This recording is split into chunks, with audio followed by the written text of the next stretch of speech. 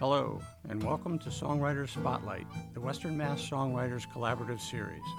I'm Dr. Dan, your host of the show, where we feature Western Mass songwriters who perform their original songs and talk about the art of songwriting. Stay tuned to explore more about music and the tunesmithing that creates it.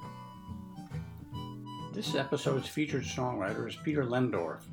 He writes folk and jazz songs about everyday life. Some are humorous, some are serious. They are observations about the things that happen to him and the stuff he sees. There are stories about cars, what he eats, and the places he has lived. He'll perform 6 of his songs and then sit down with me for a conversation about his songwriting. Stay tuned for Peter Lendorf. This song is called East Longmeadow. When I lived out in Colorado, I wrote a song called Aurora about a city outside of Denver with a lot of tract houses. When I moved back to Massachusetts, I thought I should recycle that song. And so I rewrote it to fit the area where I lived. Unfortunately, the town I lived, it didn't rhyme very well, so I decided to use East Longmeadow and rhyme it with that.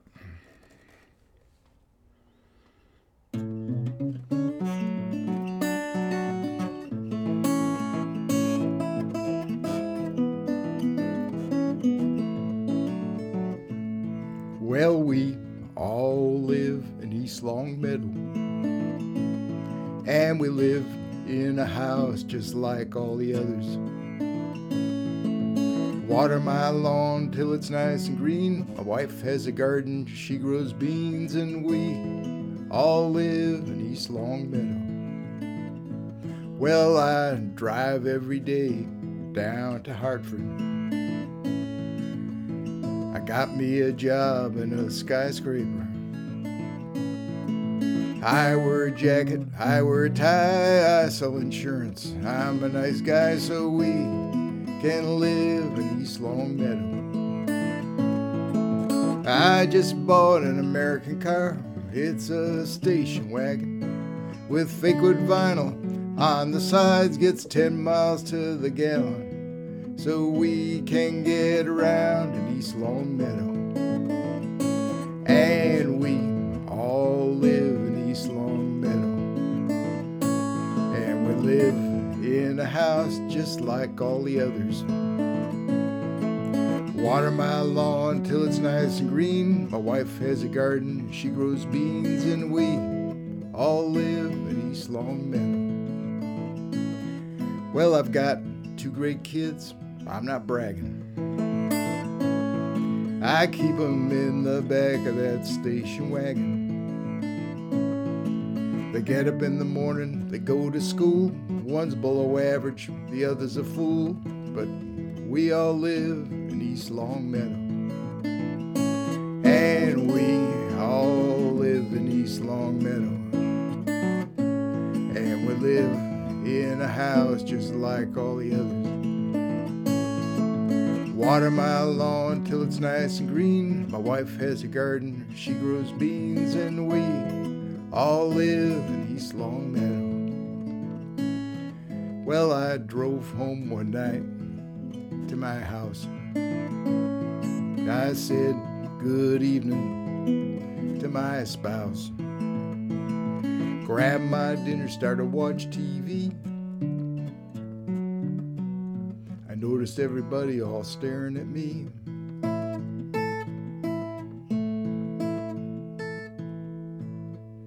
It was the wrong house in East Longmeadow. And we all live in East Longmeadow. And we live in a house just like all the others. Water my lawn till it's nice and green. My wife has a garden, she grows beans, and we all live in East Longmeadow. East Longmeadow, Massachusetts, USA.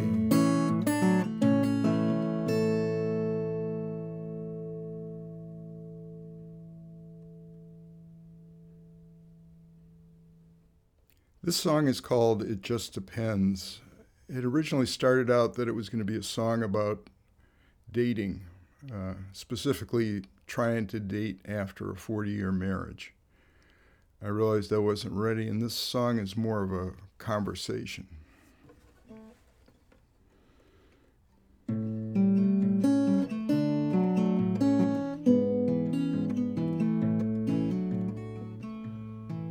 There's a coat still in the closet.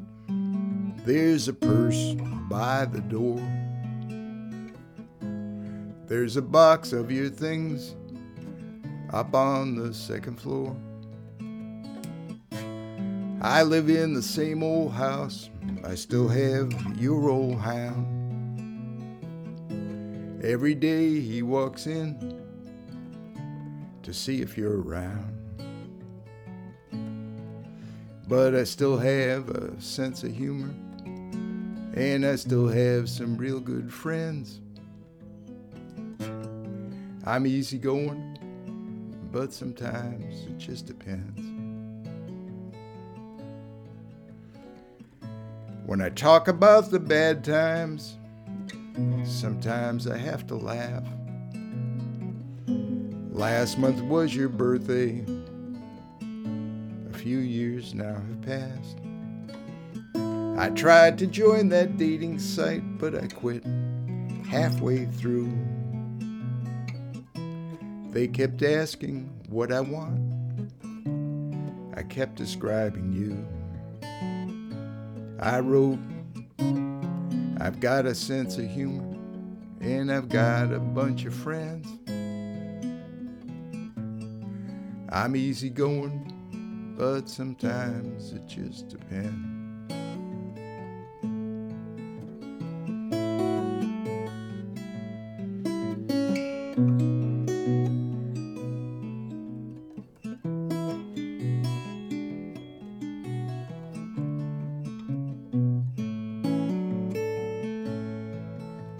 We both came with lots of baggage. We unpacked it over time.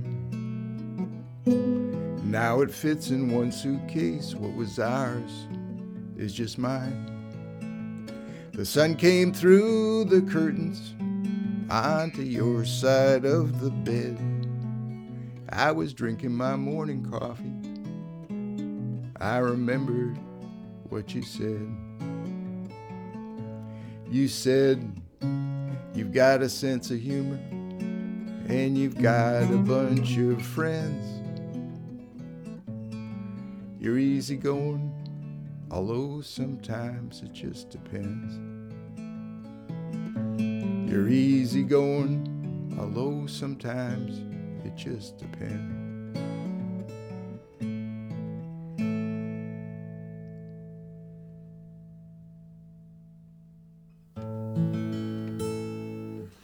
This song is called Love on the Line. It was the title song of my CD that was out on Signature Sounds back in the mid-90s. And it's the story of a long-distance relationship carried out on voicemail.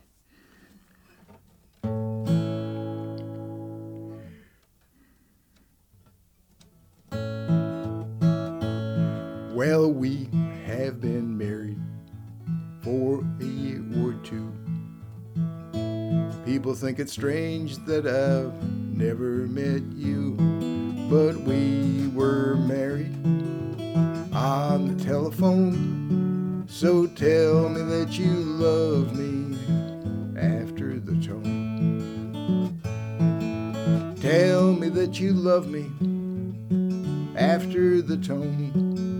Tell me that you love me and me alone. Buzz me, fax me, do it one more time, and let's put our marriage back on the line. Yeah, let's put our marriage back on the line. Well, I gave you a ring on our wedding day.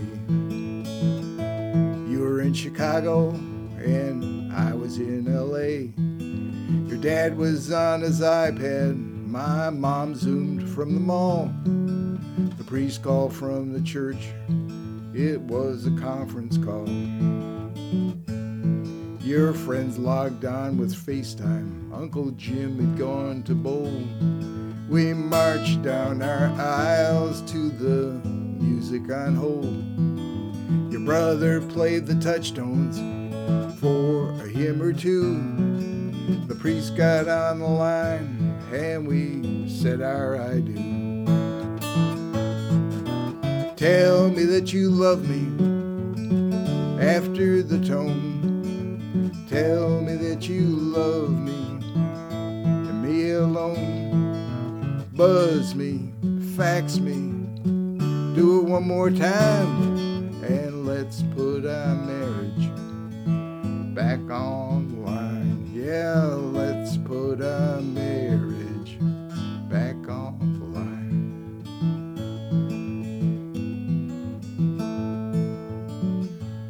Well, we had a great reception, if you pardon the pun. You cut the cake, babe, and FedEx me some. The honeymoon was awesome. We faxed until dawn. You faxed me from your sofa. I text you from my lawn. Well, absence, they say, makes the heart grow fonder. That's why I'm here and you're way out yonder. Now it's time to settle down and raise a kid or two. Your doctor said for me to mail this bottle to you. Tell me that you love me after the tone. Tell me that you love me alone. Buzz me, fax me, do it one more time, and let's put our marriage back on the line. Yeah, let's put our marriage back on the line.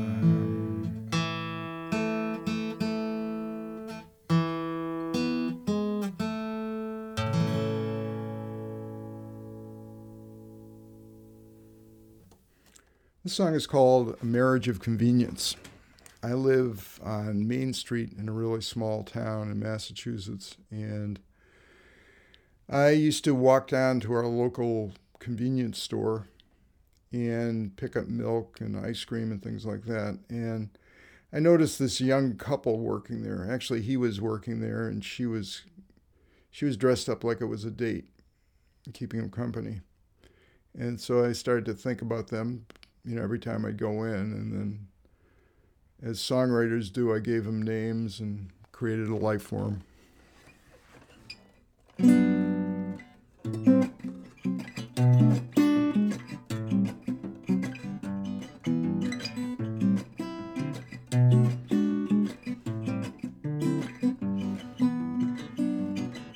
Well, Billy worked on Main Street at the little store. He just bought a little truck, it was a 4x4. Monday on his day off, he was driving down the street.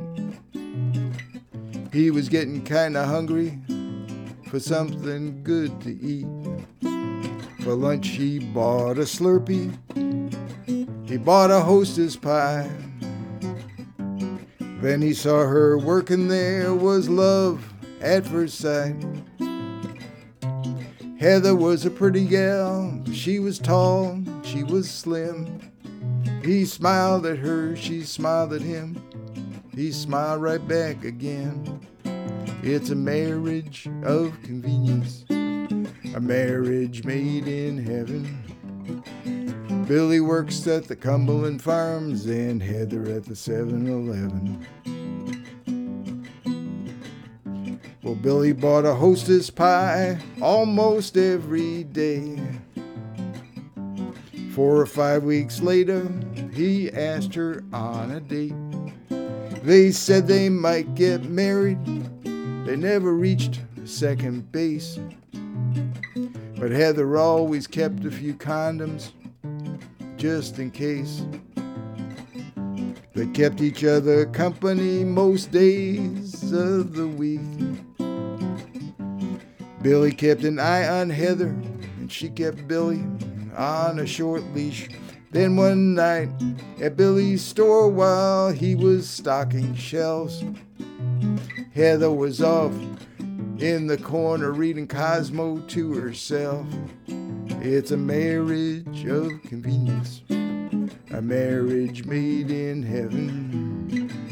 Billy works at the Cumberland Farms and Heather at the 7-Eleven. Well, a big old rusty car pulled up. It had one headlight out. A guy came in, he walked around, he was checking Heather out. He walked up to Billy and he pulled out a gun. Well, Heather knocked him out with a frozen burrito and a sack of hot dog buns. They vowed right then and there they'd never be apart. They had their wedding party in the 7-Eleven parking lot. All their guests had Slurpees, we all had Hostess pies. And one and all we offered this toast to the groom and his new bride. It's a marriage of convenience, it's a marriage made in heaven. Billy works at the Cumberland Farms and Heather at the 7-Eleven. Well, Billy and Heather, they run a little store. Heather had that burrito bronze that's hanging by the door. If you stop in to see them, tell them I said hi. And pick up a gallon of milk and a Hostess pie. It's a marriage of convenience, it's a marriage made in heaven. Billy works at the Cumberland Farms and Heather at the 7-Eleven. It's a marriage of convenience, it's a marriage made in heaven. Billy works at the Cumberland Farms and Heather at the 7-Eleven. Do do do do do do do do do do do do do do do do do do do do.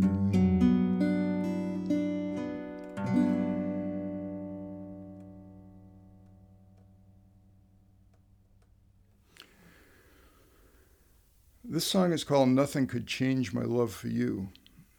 It originally started out as just an instrumental. It was something that I liked to play just to loosen up. Then I wrote a set of lyrics to it that really weren't very good. It was a bad song. It didn't make a whole lot of sense. Then I went back to using it as an instrumental for a few years. And then about a few years ago, I came up with a new set of words, kind of fit my mindset at the time.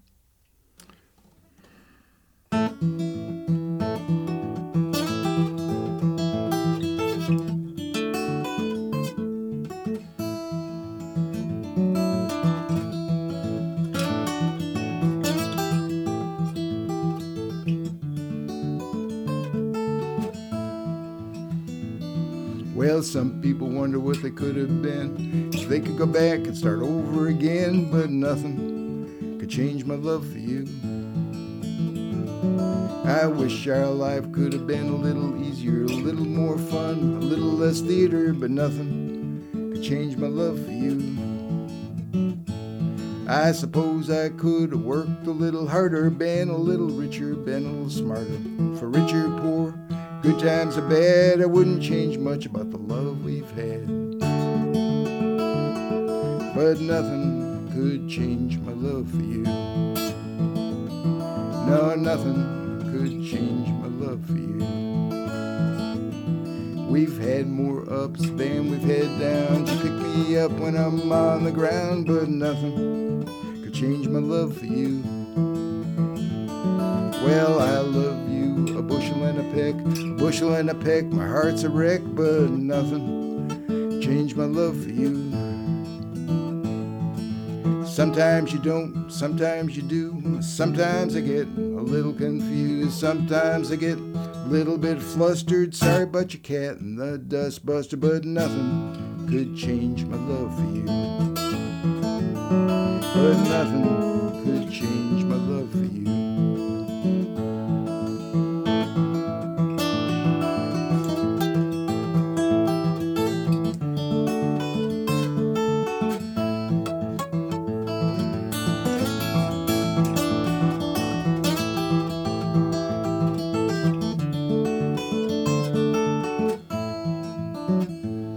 I suppose I could have worked a little harder, been a little richer, been a little smarter.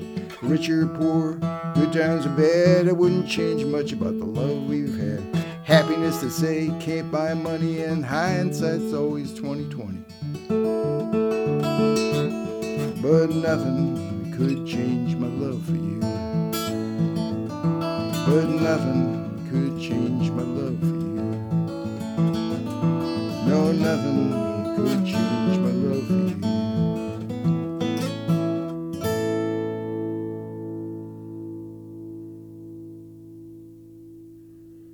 This song is called So Far, So Good. When my late wife was in hospice, her visiting nurse Sharon would come over every other night to check on her. And one night she said, as she was leaving, well, so far, so good.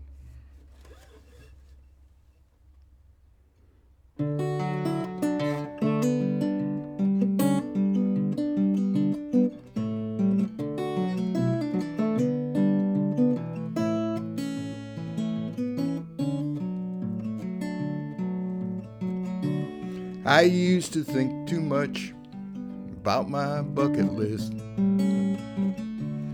Is the glass half empty? Maybe the glass is too damn big.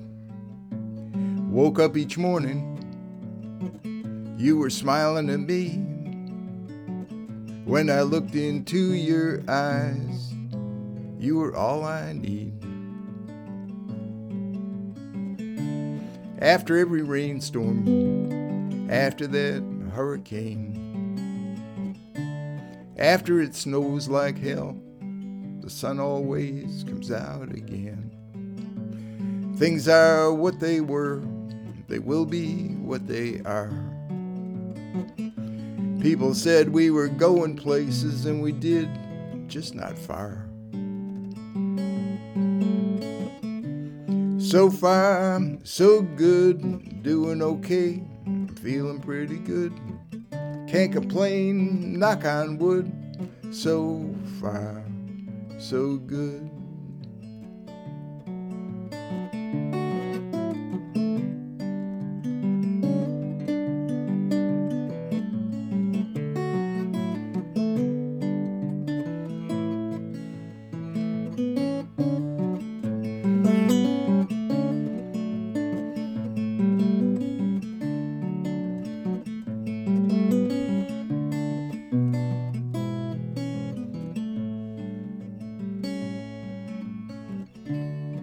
When I was 50, things were a little iffy. And when I turned 60, I just said, oh, what the hell.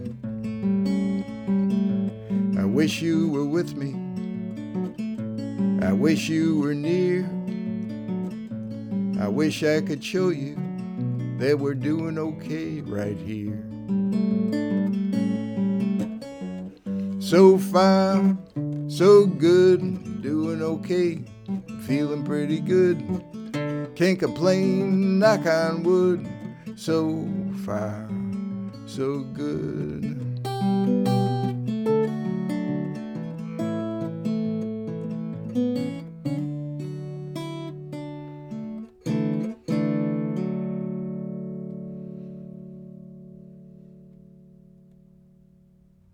Peter Lendorf, that's some great music you recorded for us. A nice review of the different aspects of your songwriting. Very, very enjoyable. Thank you.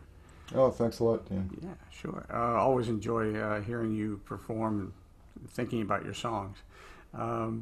So We want to talk about your songwriting.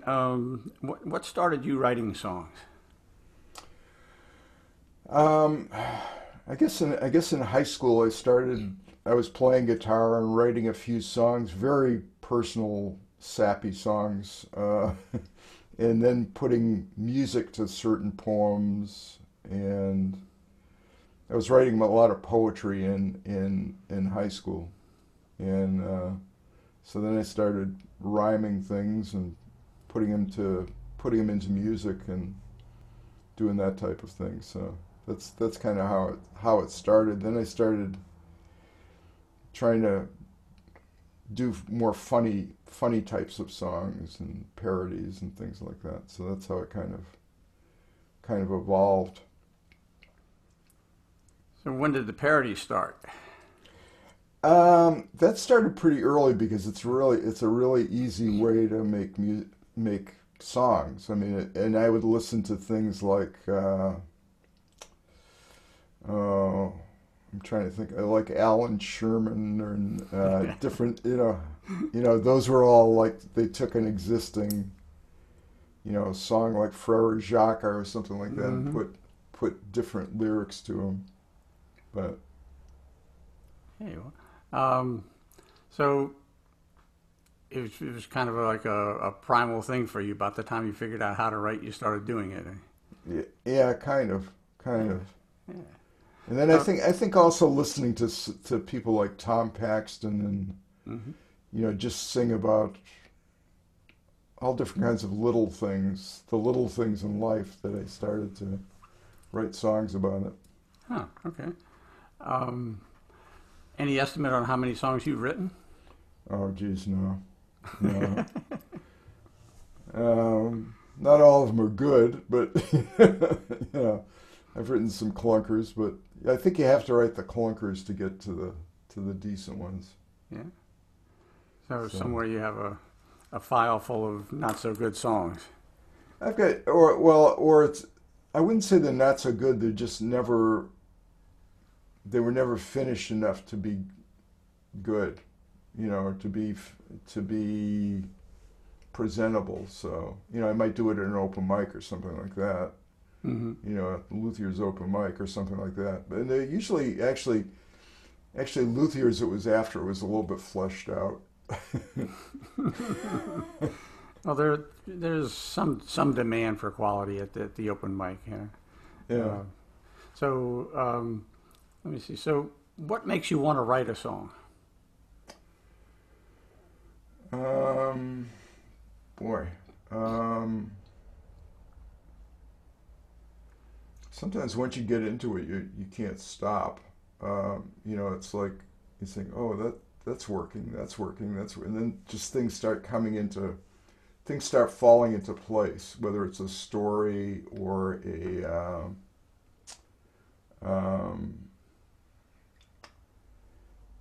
a pun or a joke or a phrase. So sometimes I'll hear a phrase and then I'll think, well, what could I do with that?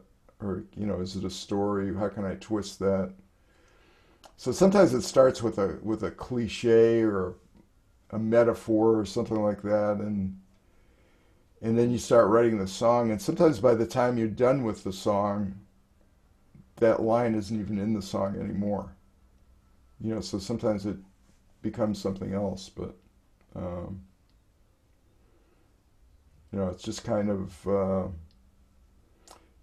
it kind of leads you a certain way. And then there's some other times that I really want to write a song about a certain topic, and I just keep on working at it until I get it. Well, it makes me wonder, is this like a nonstop thing for you? I mean, you just, while you're awake, you're thinking about songs? No? No, I go through these big dry periods. Like recently I hadn't written a song. I'm a slow writer. It takes me a long time to write a song or to edit a song. And sometimes it'll take, sometimes people give me an idea and they say, well, you need to write a song about this.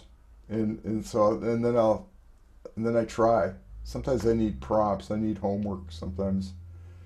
Like there was one song, I didn't do it for the songs that you have, but I went to a songwriting workshop, and the workshop instructor paired me up with this other guy, Ray Welch from Rhode Island, and said, "Well, you two guys are going to co-write a song."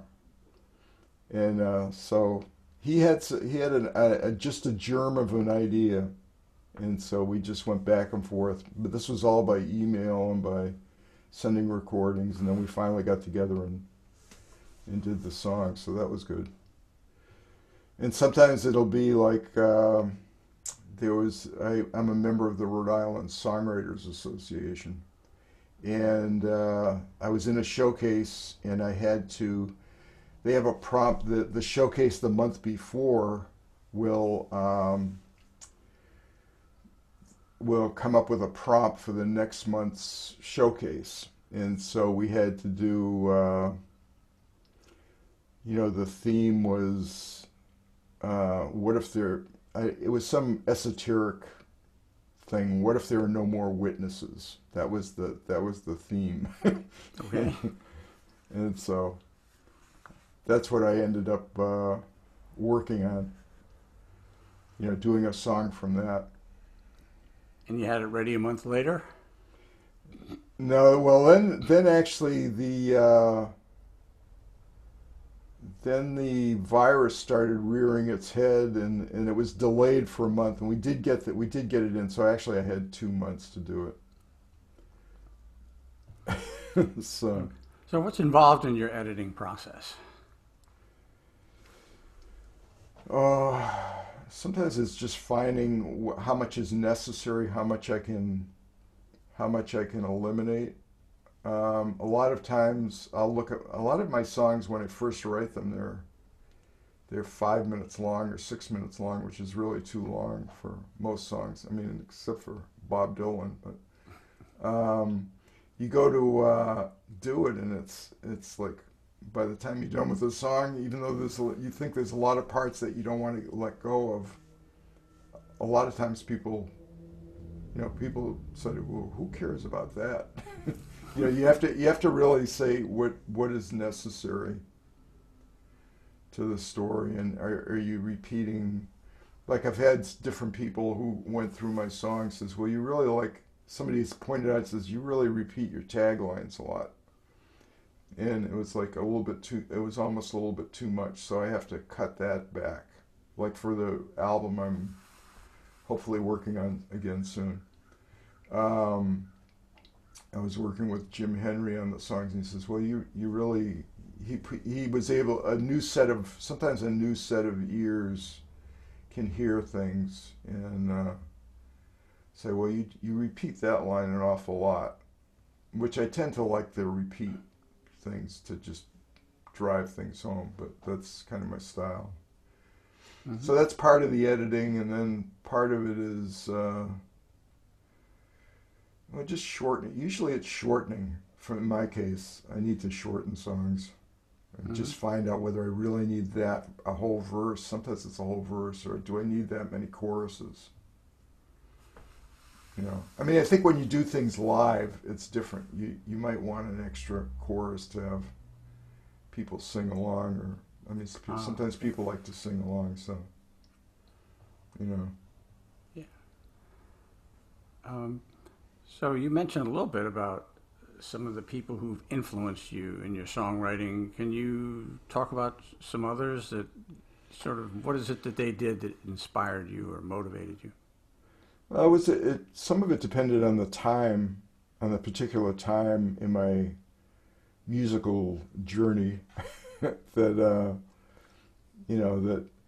like when I was a little kid, sometimes I would watch the Ed Sullivan Show, and I'd see different comedians doing songs. Right, I remember watching. I think it was called "That Was the Week That Was," TV show with, and I think and Tom Lehrer was on that, and I go, "Wow, that's great!" And he would kind of write these. I think he was writing them. They were very topical. I mean, very on topic. So that influence, although I don't really do any of his songs or anything like that, he was an influence. Um, Tom Rush was a big influence for me early on. Um, Not so much as a songwriter because he was more somebody that collected songs, but the songs that was how I first heard about James Taylor or Joni Mitchell or Jackson Browne. It wasn't by listening to those people. Hmm. He was covering them back in the 60s. And so, I remember there was a radio show on WBZ AM on Sunday nights. I think it was called the Dick Summer Subway, and there were a couple of folk shows on it that were on, and I would listen to it down in the basement, and Tom Rush would be on he would bring in reel-to-reel tape recordings of what he was working on, and I got to hear him talk about a lot of different songwriters and stuff like that.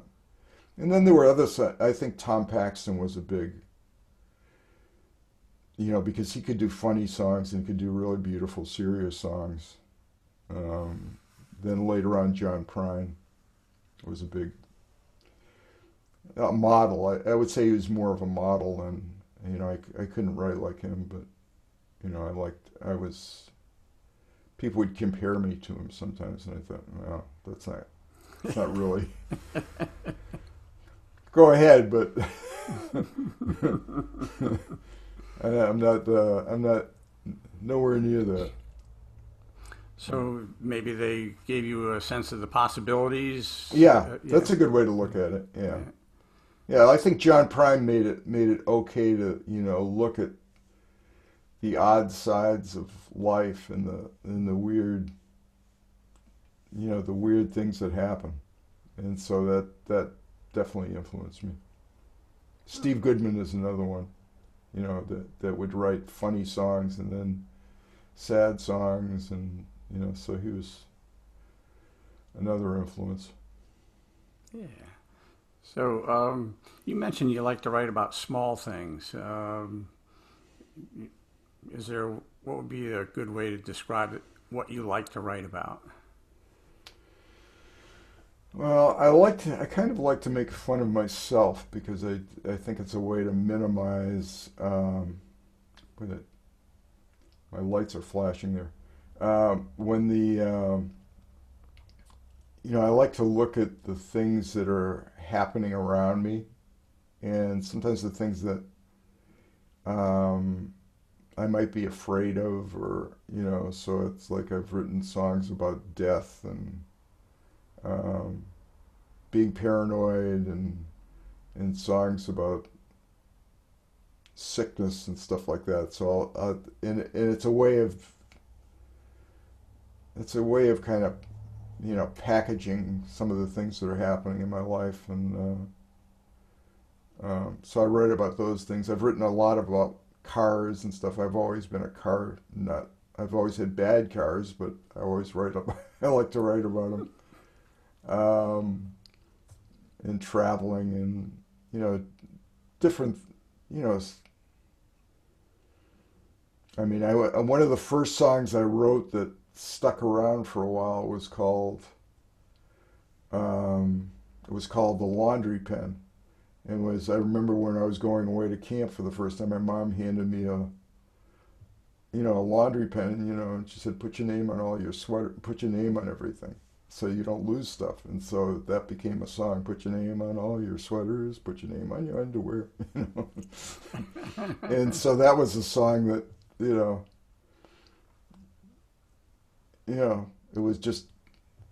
was about underwear and socks and putting your name on stuff. And so stuff that other people might not see, I guess.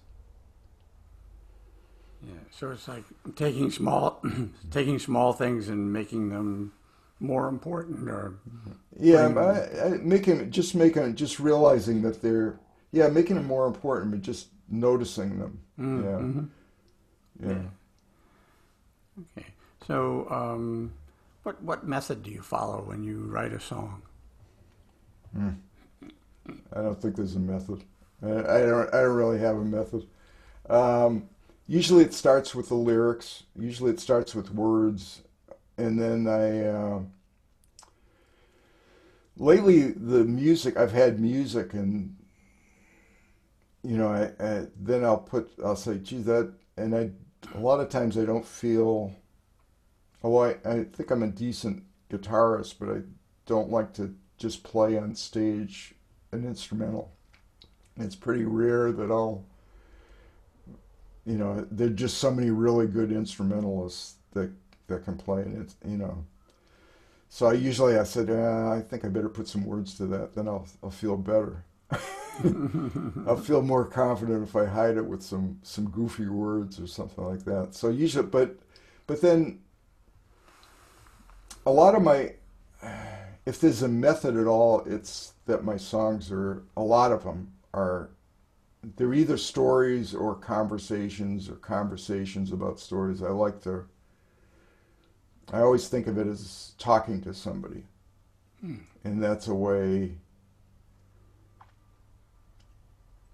just putting it into words. Like there's one song, I was asked to write a song about Huntington's disease, which is the disease that my wife had. And it's so complicated because it's it's genetic and it's a brain disease and all that stuff. And I said, well, that's kind of impossible. I told him, I said, it's not going to be possible to write it, but actually it's, I made it a story and a letter. I made it a letter from somebody to somebody else, and then it was easier to encapsulate it into a set of facts and a set of emotions and things like that. And I think that's true of a lot of the other songs that I've done. They're either a letter or a message from somebody or a phone call or, So you try to get away from the sort of omniscient narrator songwriting process. This happened and that happened and so on. Yeah, I'm trying to think if I have any like that. And I'm sure I do, but, where I'm talking about he did this or, usually it's like, I wish this or I saw you this, I remember when we did this. Well, Marriage of Convenience is a narrator. Yeah. But you get away with it really well. I mean, I never at any point feel like you're dragging me through a story. It's so visual and. Yeah, actually, you're right. That's one that's a narrator. Yeah. Mm-hmm. But it doesn't feel like a narrator. It doesn't have that sort of leaden quality that a narrator might have. Yeah. It's such a light song, but also very cool. Yeah. So let's see. So co-writing, that's different from writing. What would you describe as the difference being? Well, first of all, I haven't done it that much. I mean, there was one other song where I wrote the music for somebody else that had written some words.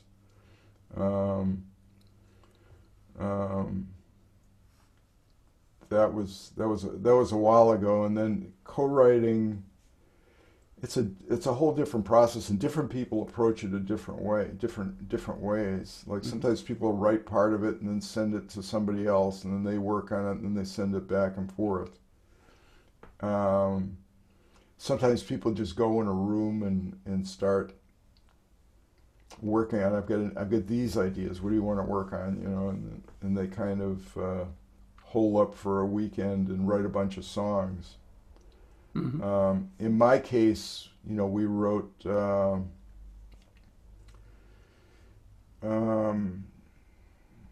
Ray had an idea of finding a photograph in a notebook of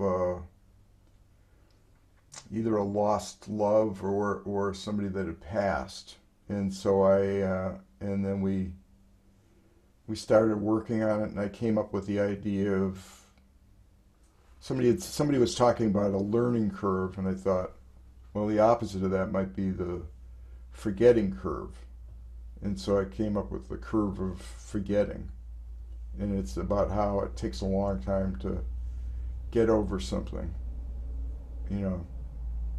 In this case, it was somebody passing away or some, so that's, and sometimes it won't. Sometimes it won't be. I think sometimes it won't be 50-50, but you just always have to treat it as 50-50. Like it's always going to be, you always have to say, well, I couldn't have gotten there without somebody else, even though maybe I wrote more of the words or something like that. I mean, in this case, we didn't. It was definitely 50-50. I tried to, at one point I was giving him more credit, and he says, nah, he says, then he pointed out all the points where, on the music and on the words, it says, nah, it's equal. Yeah, but so I don't know. It was a good experience. I'd probably do it again. But Yeah. Let's see. Well, while we're talking about people who write songs, what do you recommend to people who are starting out writing songs or people who would like to hone their skills? Well, don't do what I do, which is not. You just have to write, and you have to write the clunkers to get them out of the way, because you have to write down. I'm starting to once again keep a little journal and write down things, and I used to have a Google Docs, a document online, so it would be on my phone, it would be on my iPad, where I could keep ideas if it was just a phrase I heard. But you really have to be tuned into things that you see or hear, and write down, write stuff down, and then start working on it, I guess. The easiest way to write, I mean, for somebody that's a total beginner, is to maybe take some music that already exists and then write some new words to it. It doesn't necessarily have to be a parody. It could be like Paul Simon's American Song, I think, is written by Bach, I think. So I mean, it doesn't have to be, funny, or you could take an Appalachian fiddle tune and write new words to it. But that's a way to start.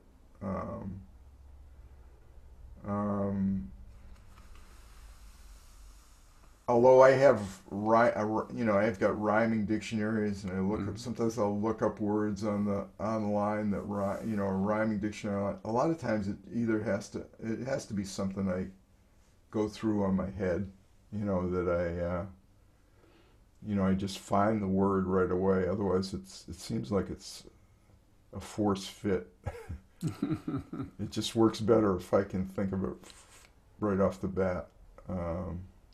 But that might be me. Other people might have different approaches.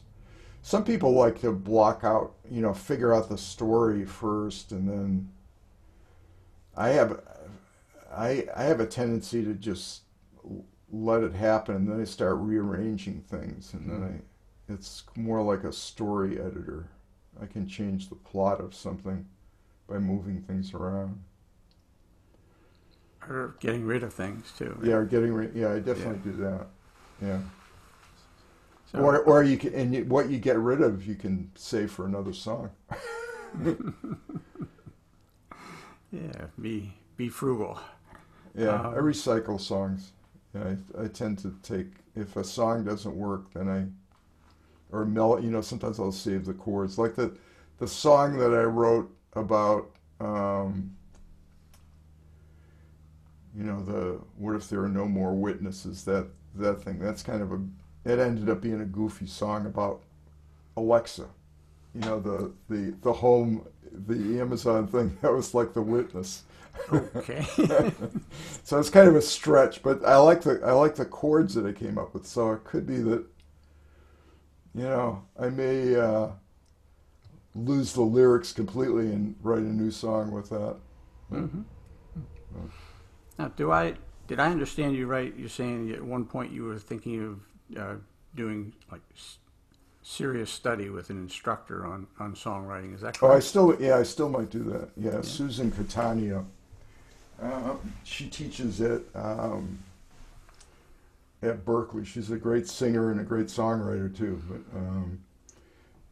Anyway, I've played in a couple of showcases with her, and I thought, oh, it'd be good to have somebody just give me assignments and work on my songs and stuff like that. So then the virus hit, and it would probably be a good time to do it, because now we could do it by Zoom. It'd probably be better, actually. Yeah. Save on a commute. Yeah, save on driving into Boston. Yeah. So, what would you get out of that? Do you think? What would be the benefit of that? I think mentoring is always good. I think having somebody push me along, and also the fact that I'd have to pay for it. You kind of want to get your money's worth out of it, Mm-hmm. You kind of want to keep moving with it. It's the same thing with with any kind of lessons. It's like guitar lessons. There's guitar lessons I'd like to take, and mandolin lessons I'd like to take, and just especially at my age, it kind of keeps the brain working too. Mm-hmm. Mm-hmm. So, let's see. So you mentioned that one of the things you really enjoyed was hearing someone performing your songs. Oh yeah, Yeah. yeah, Does that that's. happen often? Well, your group has done Marriage of Convenience, so that doesn't get old.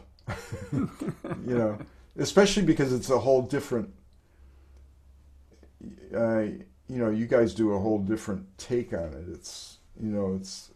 It becomes more of it's slower. It's a little bit slower and a little bit. It's just a different way, and then. Another group, Chachunk, that plays at Luthier's. They do my "Please Mr. Squirrel" song. And it becomes a different animal. Pardon the pun. They do a wonderful job. Yeah. So And I was trying to think if I've had any other.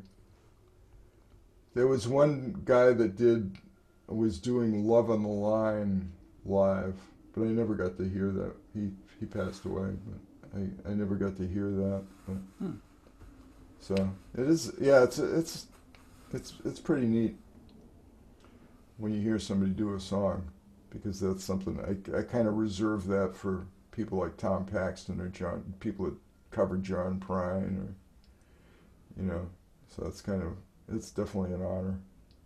yeah, I don't know if you're aware, the theme song for this show is heavily derived from Marriage of Convenience.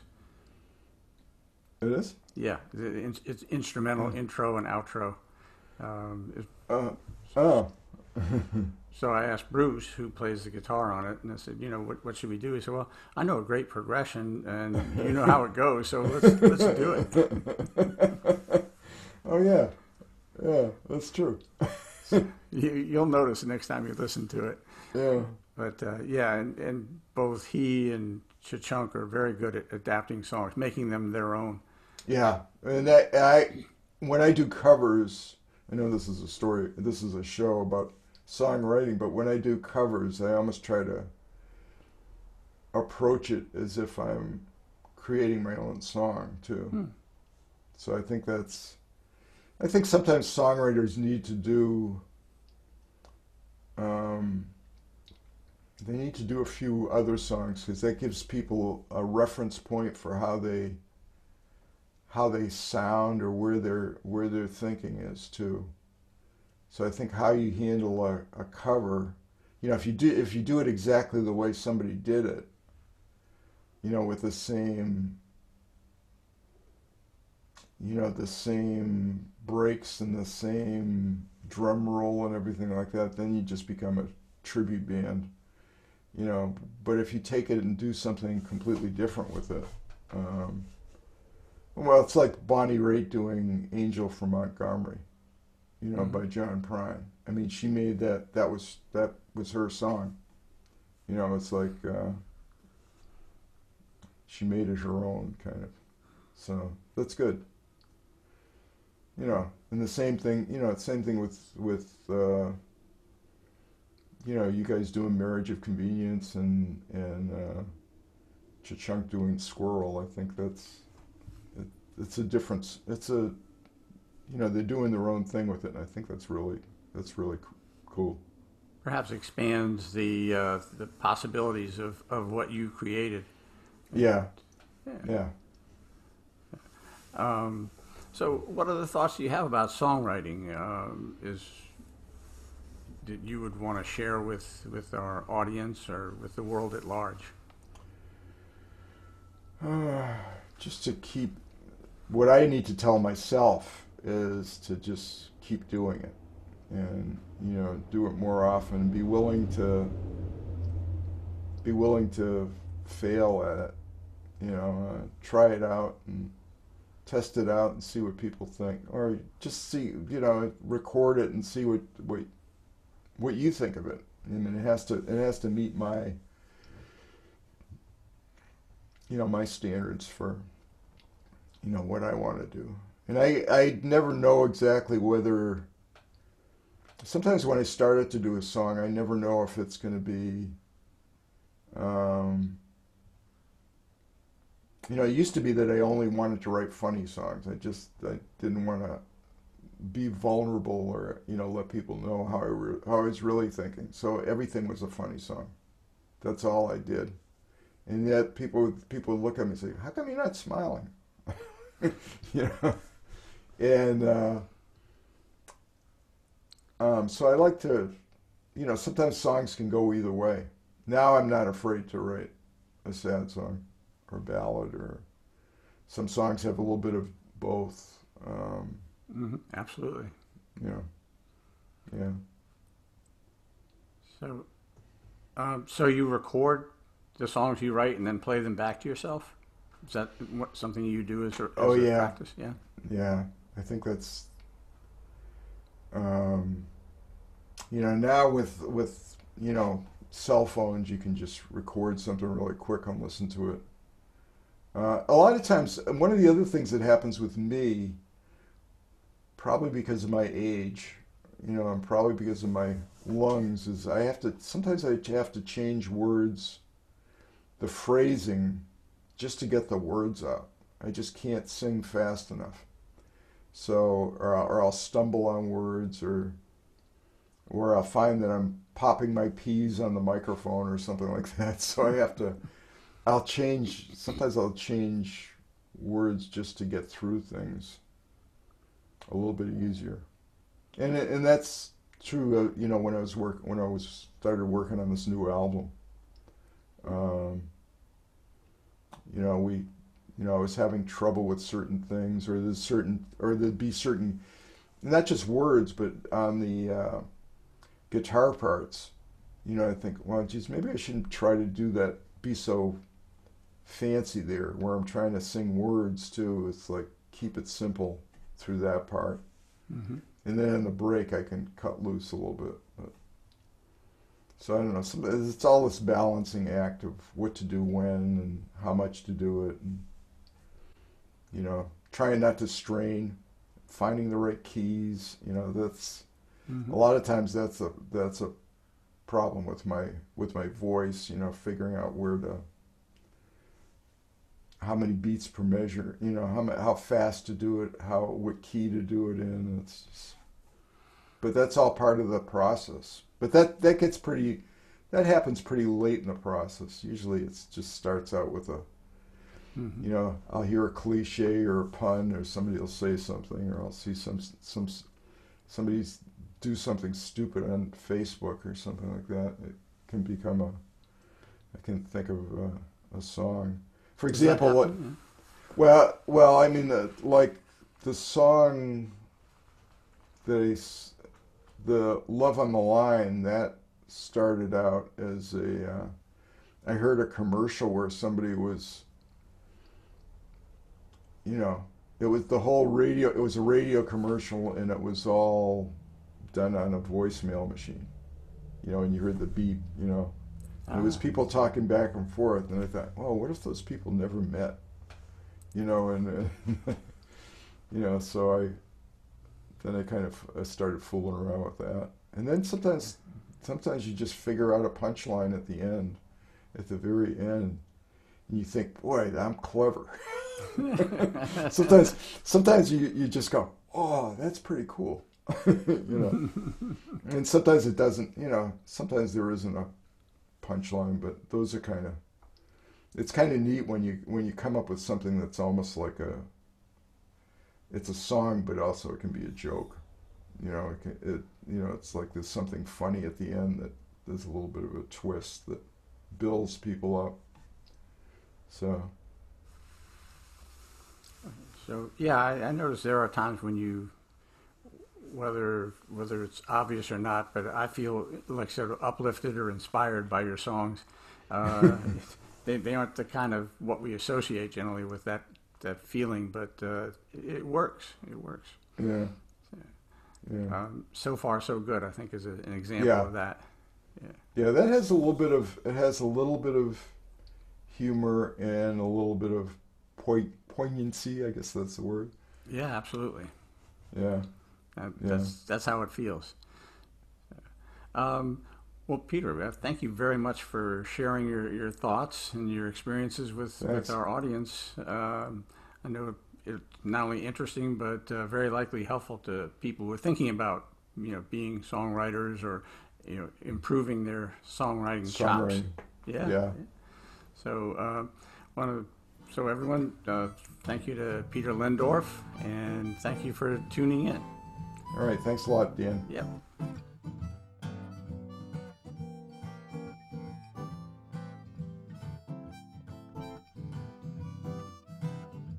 Thanks for watching our show.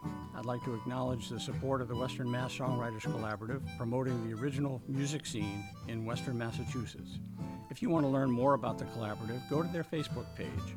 Thanks for watching. I'm Dr. Dan. I hope you'll tune in again for the show that puts a spotlight on songwriters.